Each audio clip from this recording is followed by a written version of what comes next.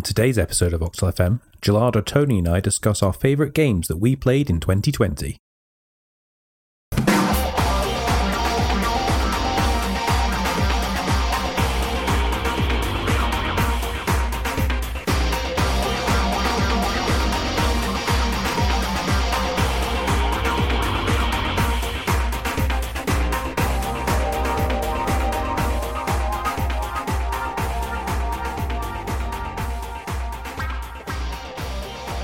Hello and welcome to an episode of Voxel FM. I'm Sephron. And I'm Gellardo. And we are joined today by our recurring guest, Tony. She's here to also discuss with us our favourite games. Hello, Tony. Hello. We're doing another one of our recurring episodes, but this one's not a recurring episode in the sense that like we do it whenever we feel like. This is our Games of a Year episode. We've done a few of these now. This is how long we've been going for. We've been going for a good 4 years now. It's crazy. Yeah. And yeah, what we're going to do is we're going to discuss the games that we've played this year that really left an impact on us. Not necessarily games that were released this year, because I don't think all of them have been. Some of them were, definitely, but not all of them. And we also might end up going over some of the same stuff we've discussed in other episodes. We're going to do our best to link all of those episodes in the show notes. There's going to be a lot of them. So if we skip over some details of a game that we mention, and you're like, oh, I wanted to hear more about that, well, then go and check out the show notes, and there's more episodes you can go and listen to. Yeah, and I want to start it by prefacing that I feel like I did not play very many games this year. No. I think after getting into such a good stride of playing lots of Switch games, like you remember like this time last year, or even maybe the year before, like I was like, I'm going to primarily be playing Switch games from now on. I'm going to try and like get through them, and that's how I reckon I can play some games. And because I was commuting, and you know, it was just easier to play Switch here and there. Yeah, and then obviously with coronavirus, I've been at home the whole time. So the thing that I'd sort of got into the habit of really doing kind of fell off. Yeah. And so, yeah, like I actually really struggled to sort of think of, you know, there's a few games I've played, not very many that I've completed. And the ones, and like standout ones particularly is even harder. I think the game that really stands out for me is something that I think about for 2020 is Half-Life Alyx, right? Which we talked about on episode 96, I think. Yeah, it was relatively recently. Yeah, and it came out in March, and I haven't actually completed it, I will admit. A big pause where I haven't really played it that much. I think that that's less about Half-Life Alyx and more about VR. And about sort of like the faff of getting into VR and like setting it up to play for a little bit. And you can't play for that long because you get tired standing up all the time. Yeah. So like it's sort of, you know, the setup time is quite long and then the play time is quite short. But, you know, I think it's my kind of like top highlight, not to like kind of, I don't know, peak at the very start of the episode. But like it's really my highlight because I think that it is the quintessential killer app for VR. Yeah, and definitely. Even now, 9 months later, we're not really seeing that much strong VR development, like in that amount of time. And so I actually still think, I thought at the start of 2020 that Half-Life Alyx was like a sign of, oh, okay, this is it. Like this is VR's year. You know, this is where it's really going to take off. And yeah, we've got the Quest 2 and, you know, there's been a few games here and there on all the different platforms. And, you know, Oculus is really coming out as the like standout platform and standout hardware as well. But I don't know, it still feels like we've got a while yet before we see anything. Yeah. I mean, that was kind of telling, like we were discussing before the episode about the Game Awards, right? And obviously I know it's not the be-all and end-all, but like there was the VR category and then there were games and then there was Half-Life Alyx. And you were like, I've not heard of any of them except Half-Life Alyx, and sure enough, it won. Because there's just nothing, like you say, nothing stand out for VR, unfortunately, even now. And I'm hoping that this was just a little bit ahead of its time and it still is going to kind of lead the charge and really have some more breakout hit full-on gaming experiences within VR. And like you say, it's interesting how you said like one of the things that kind of puts you off playing it a little bit is the faff of setup, and that's with a Quest, which is, you know, much simpler and easier and less faff. There's no like base sort of the stations bigger headsets. So, like, people who are using the bigger headsets is even more of a slog to get set up. So that's something I think is going to have to be addressed as well, which you can see they're trying to with the Quest 2, which is sort of like they're really pushing sort of like this is the one to go for sort of thing. Yeah, exactly. Tony, you played a lot more games than me this year. You kind of had the opposite of me playing, fewer games, and I think if anything you were playing more games than me. What games have been standout for you this year? So I mean, obviously there was the first lockdown and I played a lot of games during that, but actually I would say my actual game of the year is something I picked up quite recently at the end of September and have now logged over 70 hours on it, and that is Hades, which I know a lot of people have been playing and raving about, and in my opinion for good reason. So it's by Supergiant Games, so they've done Bastion, which I have also played, Transistor, which I know David's played, Pyre. Yeah, it's got that isometric perspective. It's a roguelike, so it's set in ancient Greece, which I quite enjoy. Not that I'm obsessed with Greece, but it just made me realise, I do quite like the mythology of that sort of era. But no, it's really good. Hades, you don't play as Hades, you play as his son Zagreus, and the idea is you're trying to escape from the underworld, and you go through these rooms. Every playthrough is obviously slightly different. I suppose it's procedurally generated, the rooms that you get and the enemies, and there's different weapons you can use. So you start with the Stygian blade, which is just your standard sword, but then if you're not sort of keen on that, you eventually unlock a bow and other sort of more ranged weapons. And what's interesting, where the Greek gods come in, is you have a chance in each room to get what's called a boon from a Greek god. So they'll say something to you, and they all have little personalities, and then there'll be some random boons that you can add. So for example, you might see Zeus, and then he'll give you a lightning strike when you use the attack or the dash or the special, and you just choose based on that, and they have different rarities as well, so you can have an epic boon or just a normal boon. So it's quite interesting. It's very much like you die and I think, oh well, I'll have one more go because maybe I'll get some different boons and they'll go together differently and it will be different and more interesting in a way. It's very much like a roguelike Diablo, really, isn't it? Like in a lot of ways. Yeah, even down to the weird little noises the enemies make. It makes me think of Diablo when you're sort of going towards the enemies. But it really reminds me quite strongly of something like Rogue Legacy. Like that was one that kind of I go with the most, because that one has the ability to really change up all your runes and your equipment and everything very similarly. But rather than being a platformer, it's like a dungeon crawler. Yeah, it's sort of similar. There's no jumping with this. You're just sort of walking around, and it's like hack and slash really. But there is, it's not just button bashing. It is actually quite hard. So the first couple of times I played, I couldn't even get past the first boss.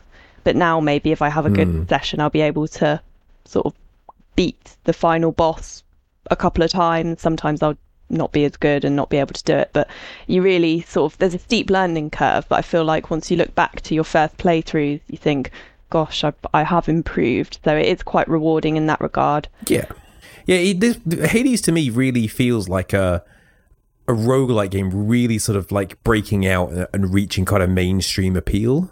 I don't feel many roguelikes have done that all that successfully in recent years, and Hades has certainly done it, because I mean it's really done super well this year. It's sold loads of good attention, and as well as being a great game, it really showcases like the strengths of the roguelike genre. I think also like Supergiant have managed to really make a game that, although it's a roguelike, they have turned that into a quote unquote proper game. And what I mean is, like, the thing that stands out for me is the like voice acting and the story, and the fact that all of the dialogue, even though you play over and over, and some people complete it after 100 run-throughs, some people 10 run-throughs, and like story, plot lines and your relationships with the characters develop, and they all develop potentially in a unique way compared to someone else who plays, depending on how quickly or not they defeat the game or meet certain random elements of the game, and they managed to like bring that all together, and there's actually very little repetition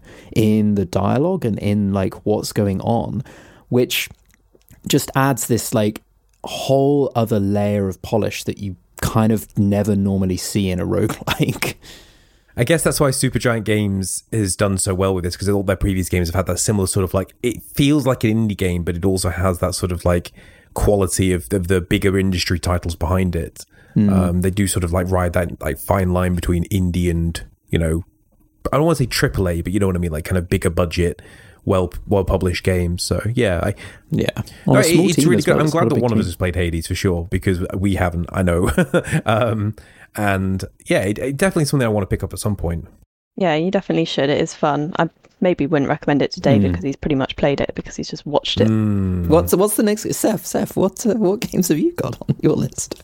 So I kind of had the opposite problem for you, in the sense that I've actually played loads of games this year, like more than I have time to mention in all these, and I've got an absolute long list of honorable mentions. But the ones that I wanted to talk about stand out the most, and the first one of that we spoke about on our episode 59 of Soundbite, so you can go back and listen to that. But that's Griftlands. I don't know if you remember me talking about that one a few months ago. Yeah, and it's sort of like another roguelike kind of, in that it's like Slay the Spire, but meets, I don't know, I can't think of another game really, but it's very much like Slay the Spire.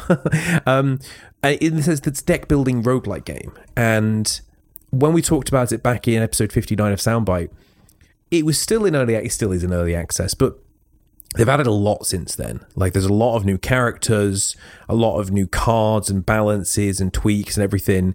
And it's just gone from strength to strength. And it's, even though at the time when I played it and I finished it effectively, I felt like it was a complete product and I was really satisfied with what I got. It's now almost like another game. It's like almost like another game's been attached to it for free. Really? Wow. You know, which I think is absolutely phenomenally good.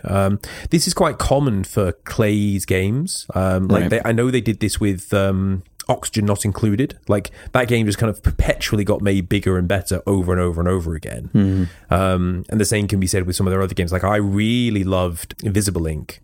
That was a Clay game, and I loved that as well for similar sorts of reasons. They just kept adding more content to it. But yeah, Griftlands was such a great game, and it's definitely like tailored to me because it's a deck building roguelike, right? Yeah, literally your favorite genre. They were like, I know what game Seth would like to play. Let's make that. So I still actively think about that. I haven't played it since, in fairness, but I can know for a fact that when I pick it up again, I'm going to really enjoy it, and there's going to be new content to enjoy too. So yeah, like that's one that I wanted to mention for sure in this sort of sum up episode of the year, but I won't go into too much detail because I've already talked about it. So go and listen to episodes 59 of Soundbite. Yeah, on the subject of like games that we don't want to talk too much about because we've talked about it, or we want to talk about it more, is Death Stranding. Okay. Right? So I picked up Death Stranding this year because it's now on PC. So actually, technically, a game of 2020. Like it came out in 2020 on PC. But yeah, I'm actually still playing through it. I haven't, at the time of recording. I'm right near the end. I think I'm near the end anyway. And I know that we do want to talk about it kind of properly, the two of us, like dissecting the game a bit more when I've finished it. So I don't want to go into too much detail, but you know, if there is a game that I have actually sunk some hours into this year that is like a game with a start and an end, because most of my gaming has been games that don't have a start and an end. Yeah, this is the one. Like I've really enjoyed it. I think it sounds a bit shallow of me, but honestly, possibly the number one thing about it is the visuals for me. How stunning like it is. I really just love the environments and just how wonderfully, fantastically shiny and beautiful and movie-like it really is. That really just like, and I know that there's a lot more to Death Stranding than that, but like in some ways that's like one of the, but it's just as much part of it, isn't it? For me. Like it's all one big package, and if that's the package that stands out to you the most, that's perfectly fine. Yeah, like I still remember just the very start where you've got the like opening cinematic and he's riding a bike across the scenery, and I thought that it was a mixed reality thing where there was like a mixture of real film and CG. Like it was so like, and that just kind of sums it up for sure. And yeah, there's a lot more to talk about Death Stranding. I don't want to spoil it all for when we can really dive into it in detail. Sure. But it gives me an opportunity to be like, yay, Death Stranding it again. Because we talked about this already on the previous year's version of this episode. I did feel guilty trying to add it a second time. It's just going to be every year. We're just going to bring it up. But going from a game that we've played to death now, you see what I did there? Very good. What about another game, Tony, that you've been playing about death? Yes. So I have been playing a few sort of less big games, I suppose. And that game that you're referring to is called Spiritfarer. Another game that a few people have been playing. And I mean, the only reason I picked it up was because I heard about it on another podcast, which I shall not name. There are no others. Yeah. Only Poplar FM. Yeah, so I got on the hype train for that. So it's a really cute game. I don't know, it felt quite short, but it was probably just because I just had no life and played it forever. But you're basically, you play as this girl who's clearly dead. That's not a spoiler. And her name is Stella, and she has a cat called Daffodil, which is... Of course. That did actually sell me a little bit more on it. It's you can so hug intentional, isn't it? It's such an intentionally scientific created cat to get you to buy it. It is really cute. It is a really cute cat. Hug it. Yeah. So you're given the job or the task of ferrying spirits to the afterlife, sort of completing their tasks before they feel ready to move on, as it were. And you have your own little boat. Well, it starts out little, and then you add to it. So the game is sort of a mixture of town management, almost kind of Animal Crossing-like, bit of platforming and a lot of resource gathering and crafting. So basically, there's the sort of main story, but you have to keep these spirits that live on your boat for the time they're sort of sorting out their minds to get ready to move on to wherever you go. You have to keep them happy while they're there through sort of feeding them, so they get hungry, so you can cook them things. They have favourite foods and foods they don't like. Little quests they give you. You make them a building specifically for them. And there's also a dedicated hug button, so you can hug them. And it's very cute. The animations of the hugs are really cute. You can hug your little cat as well, so whenever you want. It's a hug simulator. It's actually really sad when you do say goodbye to each of the spirits, because you do get quite attached to them, and they're all animals. So they're human when they were alive, I suppose, but they're all like, there's a little snake and a hedgehog, and I won't say any others, but there are loads of little cute animals, and it just makes it that much sadder when they leave. One of the things that really strikes me about Spiritfarer, because I've not played it, but I have seen some gameplay of it, is that it just looks really nice. Like, it has this really, like, almost, it's like kind of a watercolory sort of look to it.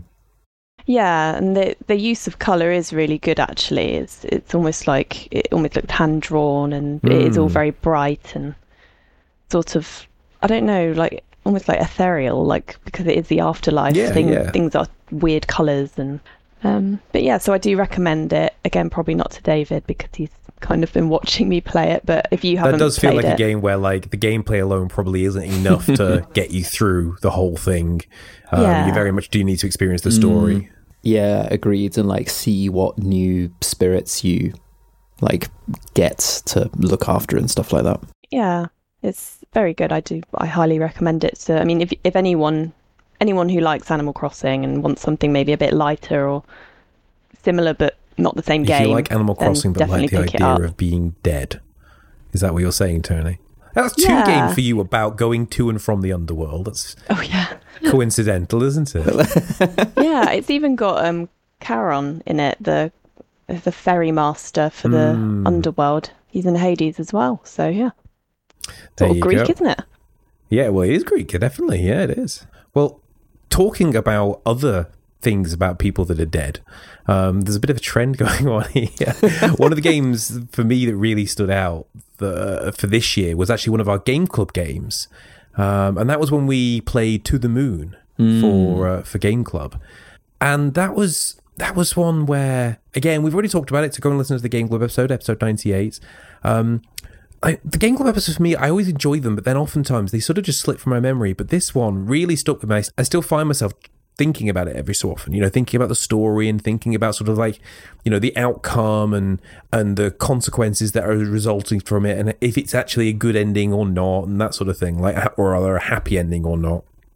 It's a game I find myself constantly going back to, It's such a simple little game. Like, it was, because you played the Switch version, I know, Jal. Yeah. Which was made in Unity, I think, right? Whereas I played the original RPG Maker game, which is just so simple. Like, it's just such a little simple game in so many ways, but it really did hit home for me. And it's something that, despite all the other sort of like much bigger, much more sort of like, technically impressive games on my honorable mentions list of this year, this one just kept standing out to me, and I couldn't not mention it again, even though we've already talked about it. Yeah, I find with that game, I played the original RPG Maker one as well. I just find they're really good at storytelling. They don't, they use RPG Maker to make their games, but they've just really sort of get you with the story. I don't know. Have you played A Bird Story at all? No, I do own the other two games. There's a Bird Story and Finding Paradise, and I haven't played them yet. But I definitely will be doing at some point. And I imagine they're just as good and interesting. A Bird Story is just, I don't know, don't play it if you're having a bad day or you want to feel happy, because it's a bit depressing. No. It's good, but I'll have to play some Spiritfarer afterwards and pick my spirits up with the hug button. Yeah, I agree with Tony. Like, To the Moon it's an example of that, like, video games as an extreme storytelling platform, right? And to the sacrifice of everything else in some ways, in the sense that, like, yeah, it is very, very simplistically made, but telling a complex story. Which you've not really been experiencing that much of this year, because what else have you been playing that isn't story-based, Jal? So I've been playing a lot of Heroes of the Storm, and I know that we've talked before about, like, junk food gaming and about like not playing Heroes of the Storm, and that being one of my, like, this is sort of like a therapy session for you. Yeah, exactly. But this year with coronavirus and us all, we haven't been able to do any LAN parties this year, which we've talked about a lot on the show.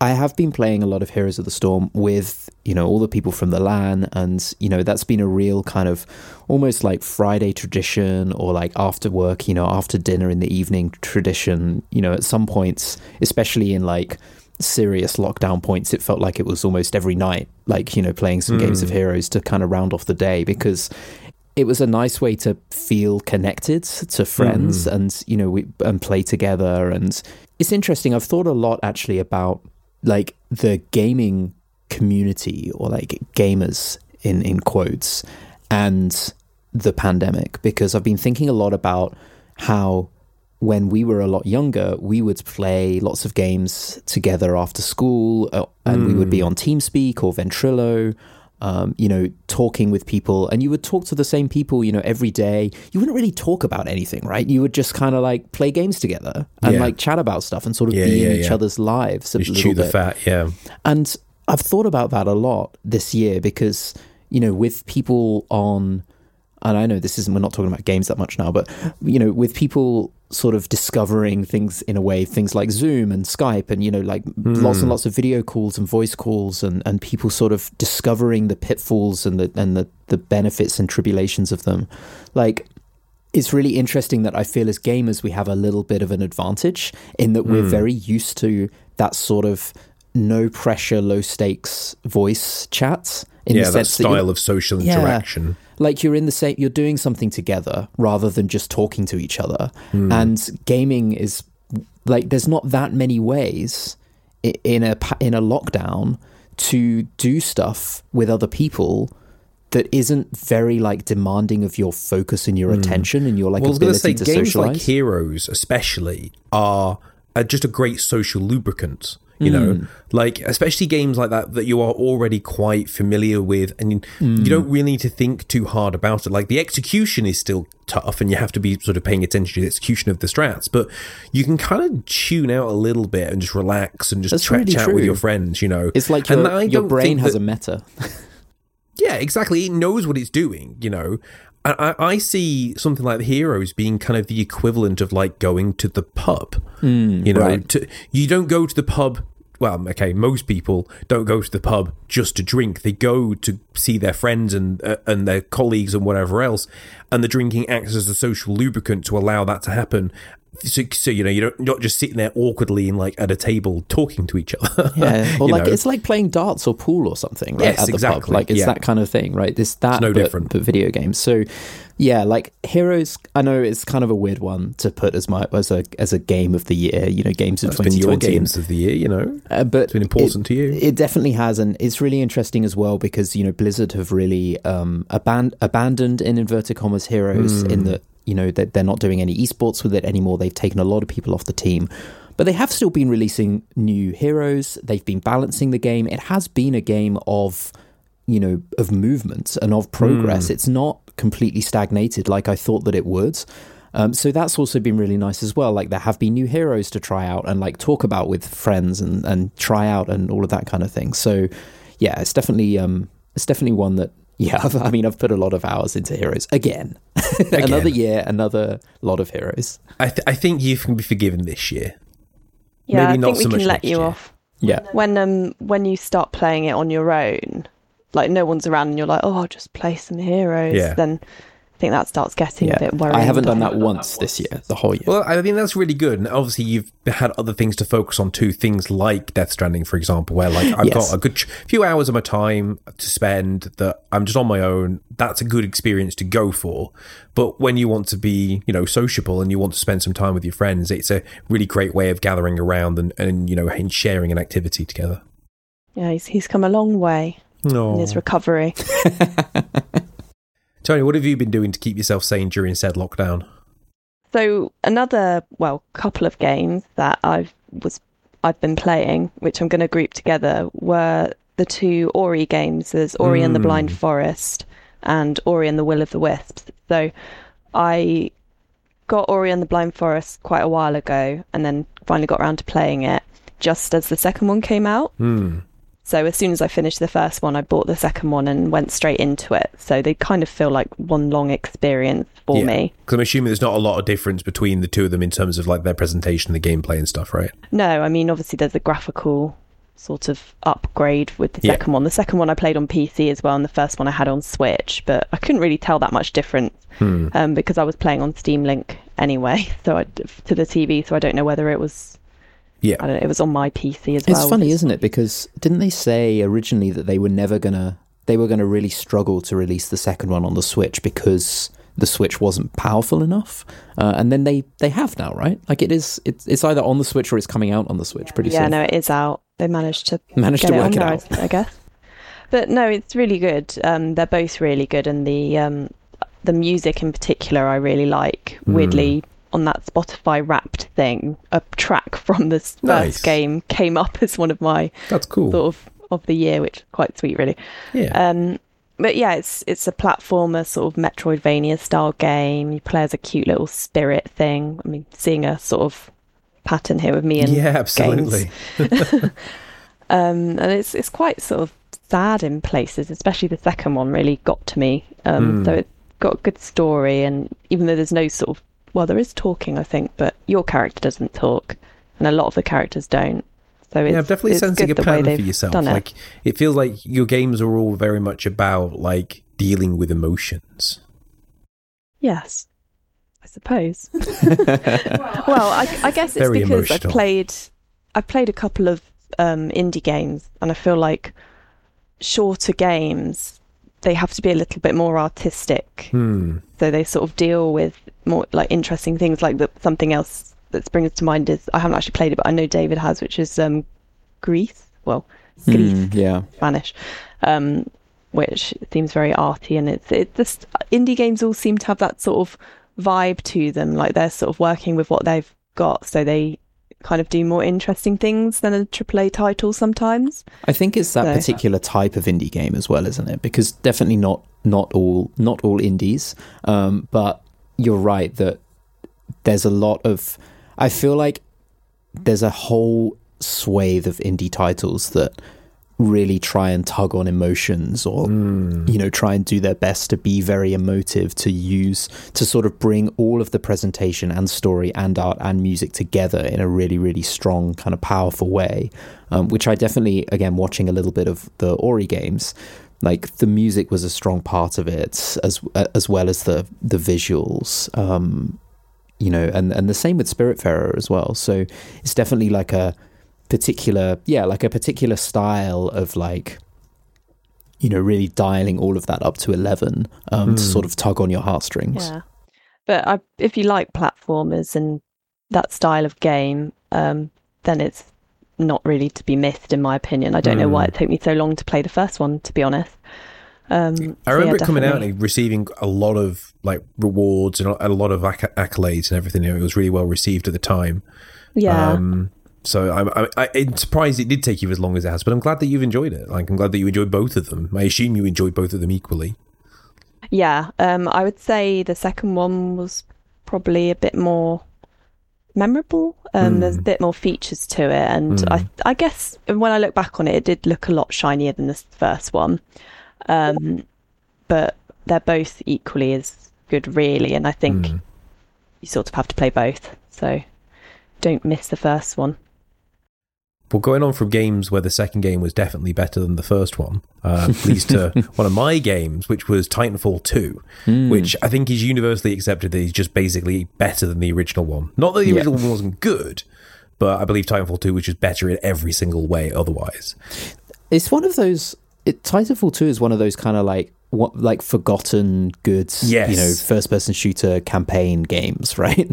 I feel really, really bad because it's Respawn Entertainment, right? And I feel really bad for them because they made Titanfall and Titanfall 2 at the wrong time, in my opinion, right? Because this was during, I think, the mass saturation of this sort of like semi-sci-fi first-person shooter, like high-action, high-octane games.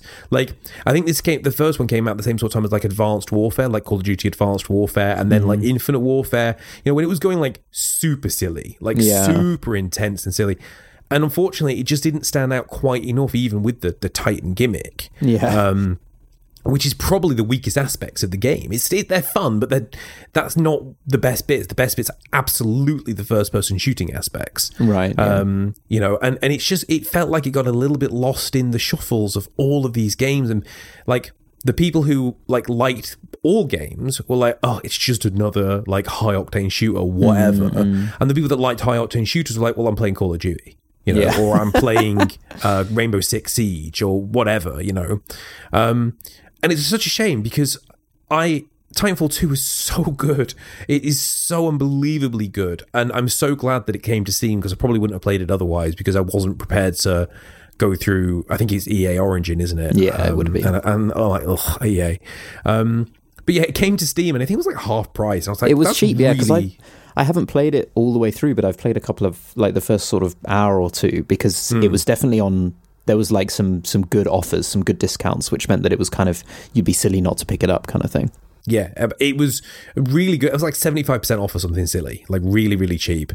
But it's so delivered. Like, it was such a great experience. It's really short. I think I got like 10 hours out of the main campaign, but every single minute of those 10 hours was like, you know, really fulfilling, like super engaging, really great gameplay. Like, I can't believe how they managed to squeeze in so many fun mechanics within such a short period of time without it both feeling rushed or anything outstaying its welcome. Like, there was just the short section where you're kind of like hopping between different timelines, you know, and it feels and flows so naturally, and you can tell they've spent so much time and effort handcrafting the way in which you move. It's like, you know, when you watch those like documentaries by Valve, when this, like, you know, we place this here in Half-Life 2 to do this and to make the players do, it's like that, but if like they've sped it up by like 4 times, you know, because you're running at breakneck speed, but yet you never feel like, where am I supposed to go, what am I supposed to do? Everything flows and feels really natural to the point where it's definitely not done naturally because they have handcrafted it perfectly to make sure that it feels like that.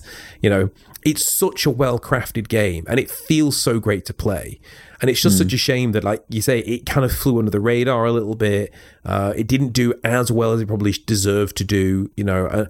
And I'm just really glad that I picked it up and played it. So yeah, Titanfall 2 was definitely a standout for me, a bit different from the other games on my list. You know, it's quite a high action, you know, first person shooter style game, which I haven't played a lot in recent years. Like I used to be kind of big into first person shooters, but I dropped off a lot recently. But I'm really glad I played Titanfall 2. Like it is super delivered.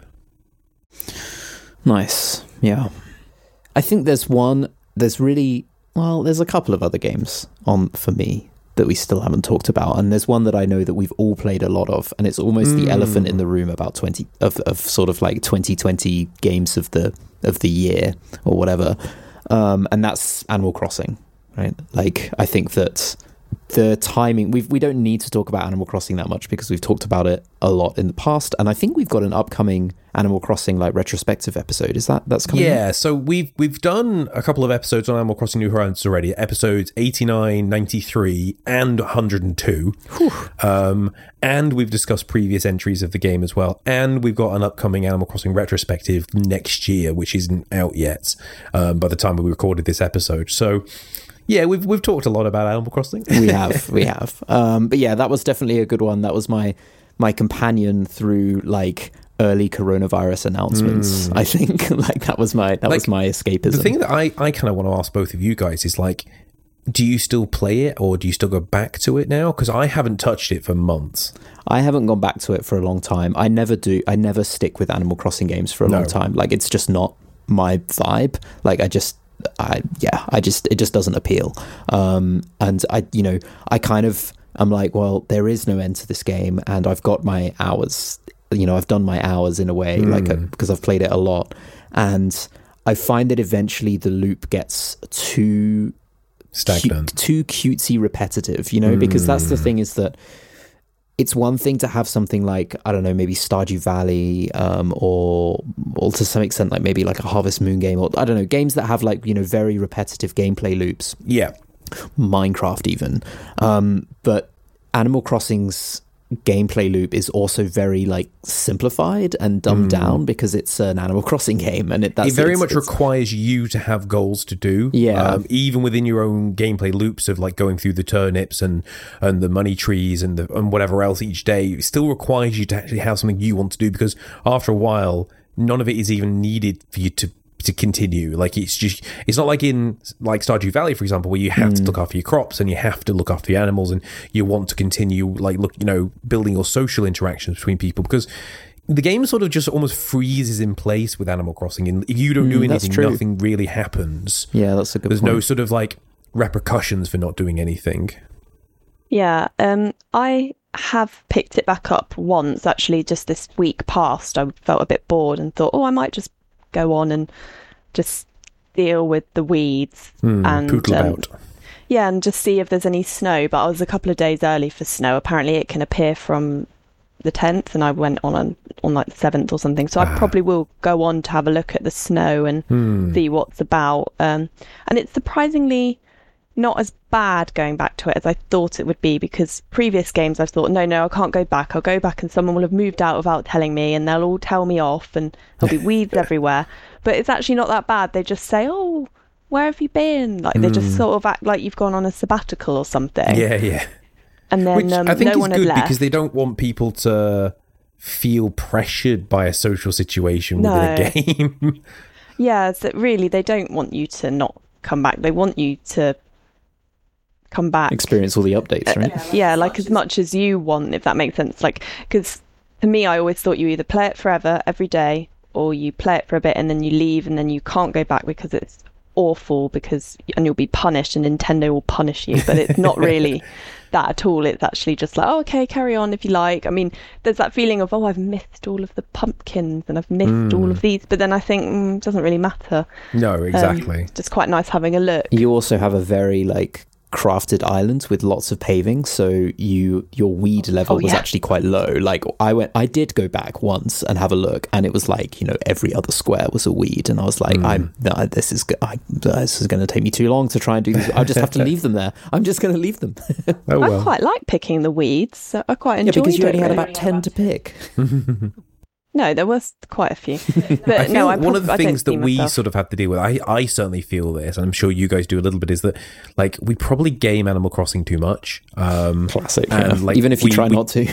You just maximize. Like I have millions of bells. And that doesn't help me in any way in terms of enjoying the game, other than being like, oh, I can do whatever I want with them. But now I've sort of finished the desire to make more money because I really don't need any more. And I think that doesn't help because, like, you're so pre-programmed as a gamer, quote unquote, to kind of do that. Whereas I think people who probably picked up Animal Crossing at the beginning of the lockdown, who don't otherwise play mini games, probably enjoyed it for a much longer period of time because they didn't do that. Yeah. I agree. The last game that I wanted to mention that really stood out for me was I played through the remastered collection of Homeworld. Oh, yeah. We've You talked about RTS nerd. I mean, I love them, right? They're just so good.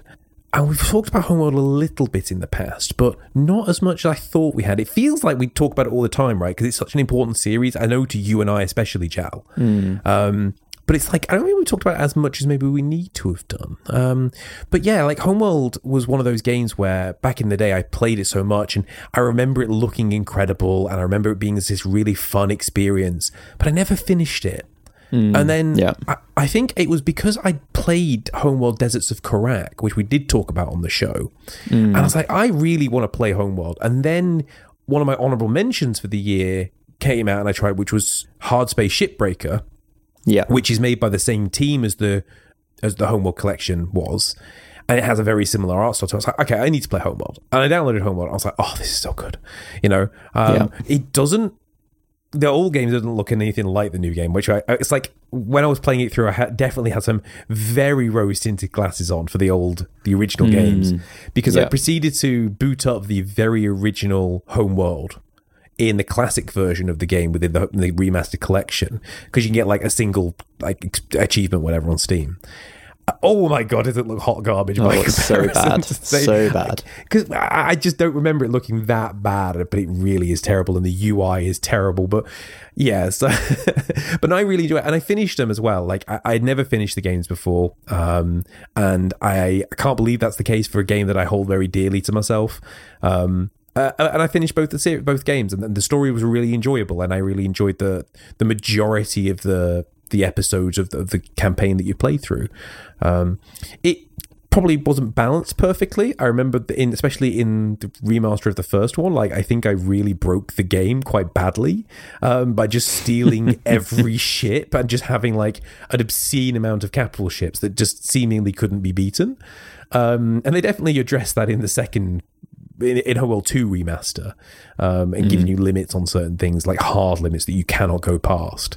But still, yeah, I definitely broke the game a little bit. But it was super fun, and it was really, it felt like a finale for me. It felt like a real closure of a chapter, like, because this is a game that have always been outstanding for me, that I never sort of like wanted to not finish, but it's never did, so... This one will really stand out for me now. From 2020, I will remember playing through Homeworld Remastered and really loving it, and really sort of closing that chapter of the Homeworld for me. All right, you're making me feel bad just because I've never finished them. You should. You definitely should. You should go and pick them up. The remastered looks so good. Like, they're so pretty, especially I've the played second some one. of both of. Yeah, I've played some of the remastered collection. I've played a few skirmishes as well. They're so fun. Like, definitely go and pick it up. And it's probably like super cheap if you buy it on sale. Yeah, definitely. And look out for Homeworld 3. No idea when it's coming out, but look out for it. Some point in the future. I think that's all of our main games, right? It is. I think so. Did you guys have any honourable mentions? I've got a few. I've got a couple, I think. One of them, I haven't finished it yet for reasons which I shall divulge. I've been playing Horizon Zero Dawn on PC. Yeah, so I didn't play it on PS4. David did. But it's really good, and I probably should play some more. I was stopping it because I thought I was going to be getting a new graphics card, which would then make it look a lot better. There's actually my graphics card actually isn't good enough for the minimum requirement, so it does glitch a bit. It's playable. Wow, I didn't realise it was that high a requirement, actually.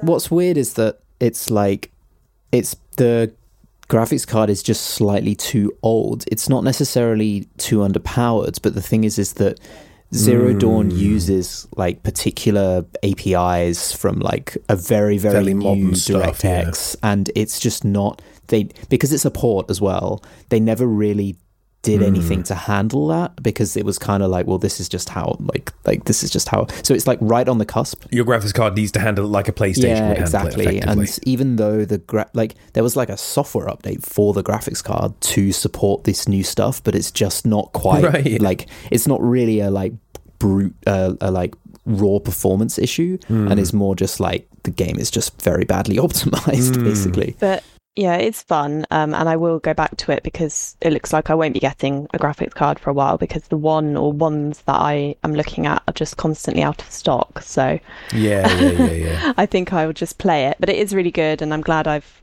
got it. And it's been a decent enough time since David played it that I don't really remember the story. So that's one for me. And the sequel's not far off, right? Yeah, that's true. That's definitely been announced. I guess it'll start out just on PS5. Yeah.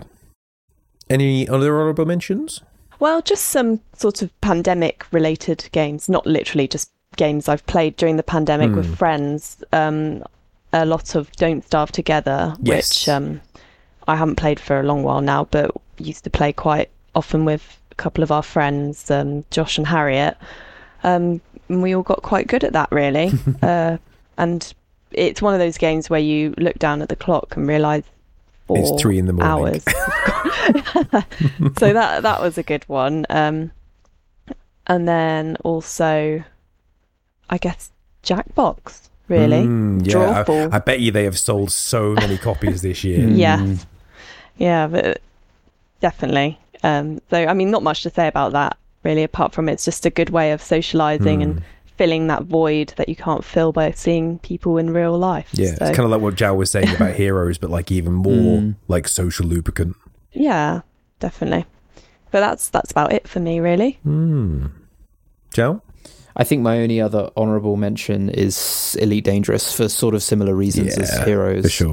You know, coming back to that, Odyssey, the new expansion's coming out next year, and they're really ramping up towards the end of this year in terms of content and you know, updates and things like that. They've sort of clearly they've got a roadmap, you know, pinned on the wall of like, here's the things we're going to do between now and when Odyssey comes out, and they're working their way through them, which is really cool to see. I've always been a big fan of Elite Dangerous. You know, I backed it on Kickstarter. It's one of the few things I've ever backed. And it's worthwhile as well. Yeah. Do you have the lifetime thing? I don't have the lifetime expansion pass. It was expensive, right? It was like £100 or something. So yeah, I didn't go quite that far in my backing. But I think that we've talked a lot about Elite in passing here and there.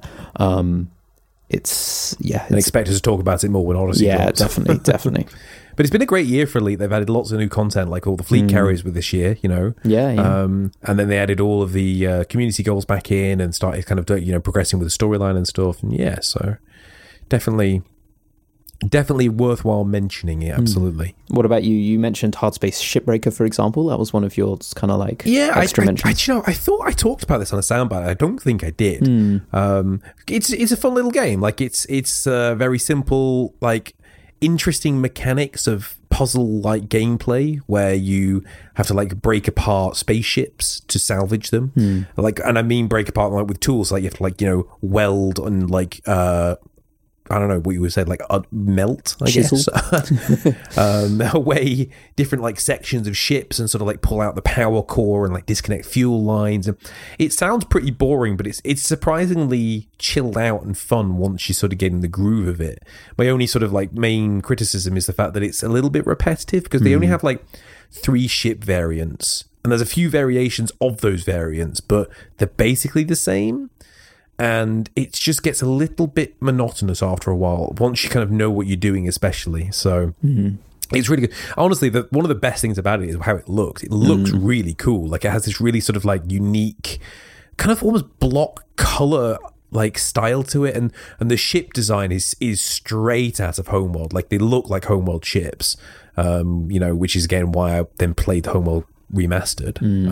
So yeah, I recommend it, and then they've got a lot of content still to come because it's still in early access. But yeah, definitely give it a look if it even sounds remotely interesting to you. Nice. I'm going to rattle through some of my honourable mentions. Certainly not going to spend too much time on them because we talked about a few of them in the previous episodes as well.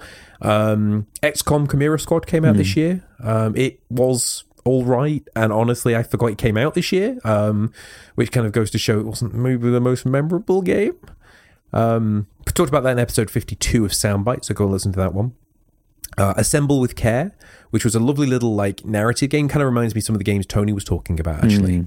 Kind of narrative driven, pulls on your heartstrings a little bit, very relaxed, very chilled out. It's the sort of game you have, with just a coffee to the side, on a quiet morning or something, when you're off work, that kind of thing. Very nice, very little chilled. I think it was only like £4 as well. It wasn't expensive. It was just nice. A nice game. Crying Sons. I feel like we talked about Crying Sons on the show, but I don't think we did again. That's crazy. Maybe just in a pre-show chat. Maybe, yeah, and it's a shame because I genuinely think he probably deserved its own soundbite, honestly. It's sort of like a top-down RTS roguelike game, so it's like FTL meets grid-based RTS style gameplay. Yeah. The story was really good, surprisingly. Like, I couldn't believe how good the story was for it. Like, it had a genuinely interesting and, intriguing story. For a game that's like a roguelike RTS game, which is like sounds kind of weird to have like such a good story and as well as great music and visuals too. So I recommend checking out Crying Sons if you like things like FTL, for example. Yeah. Very, very similar sort of style, a little bit more dark dystopia style sci-fi, but still really, really good nonetheless. I've also been playing Automa Chef. I've just been picking that up every so often. That one's right on my alley. That's sort of the similar sort of ideas of things like Wilmot's Warehouse that I played last year on this show. And things like Cook Serve Delicious that I love to mention every so often on this show. Has that sort of like efficiency scratch that I like. You got to just plan everything out just right. You can always get a little bit better, a little bit more efficient in the way you place things to make an automated kitchen.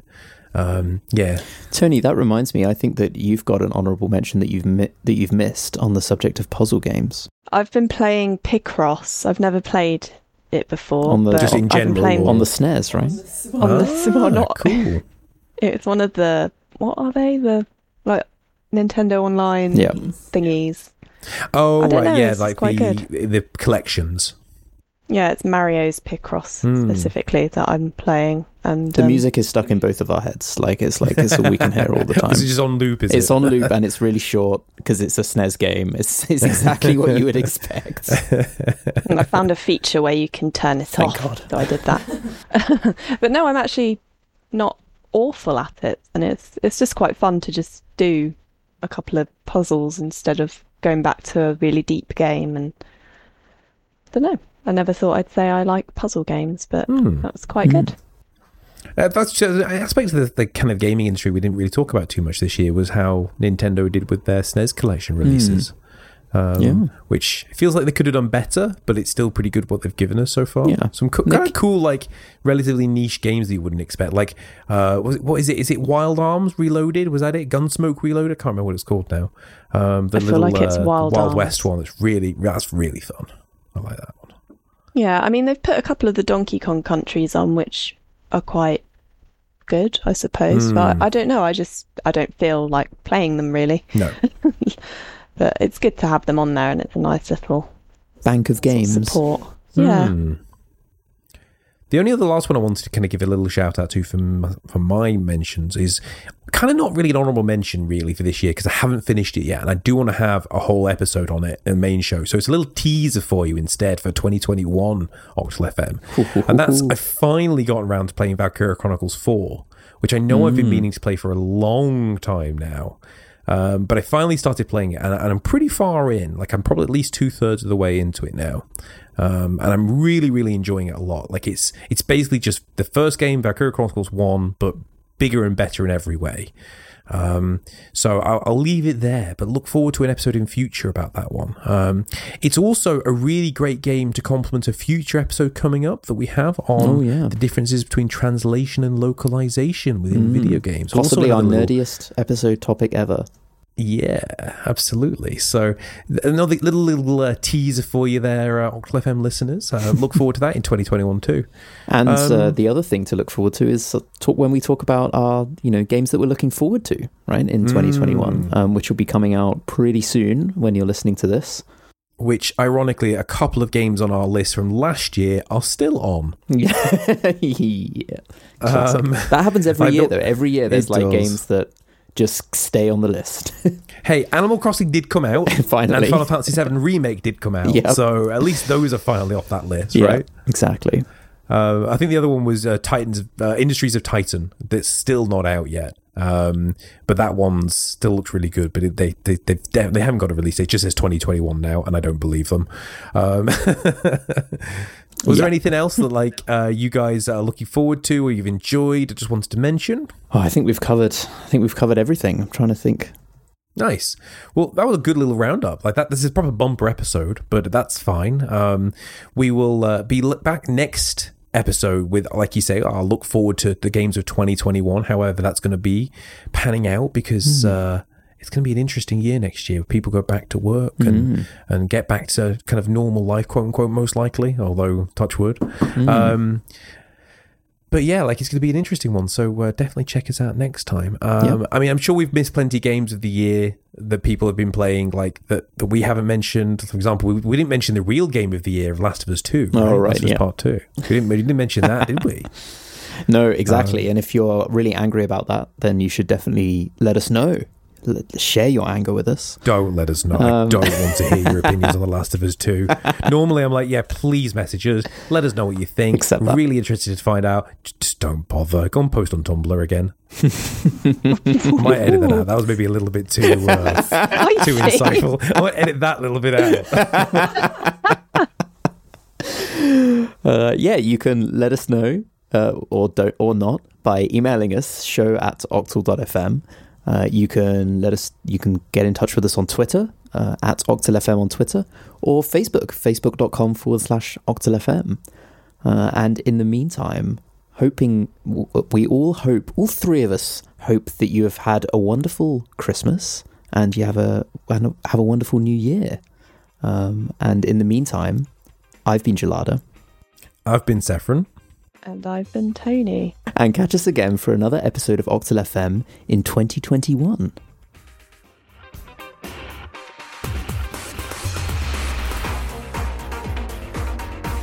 Are you sure that's the next episode of this is going to be? Yeah, because the published date for this is the 29th. So it is. Good. Yeah, okay. I was just double checking that. I was like, is he right about that?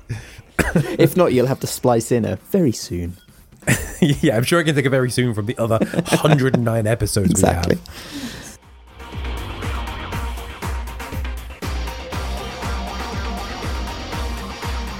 Yeah, and I guess that was Supermassive James. Supermassive James? Supermassive James? Who's Jesus that? Christ.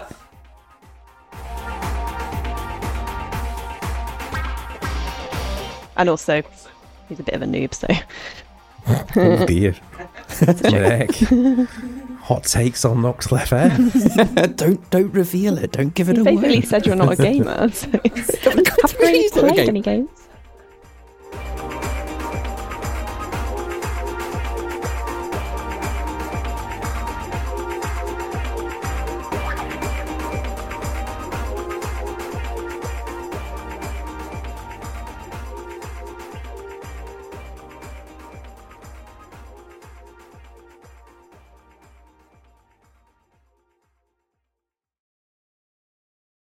Tony, you still don't sound confident in saying your own name. I don't. It's just because you're. It's just a weird sentence. Is it? I've been Tony. I'm also Tony now, and I'm continuing. Yeah, it's like when I'm now going to float away and become you've someone been else. Tony on the show. You're reintroducing yourself. I'd rather just say bye. See you later.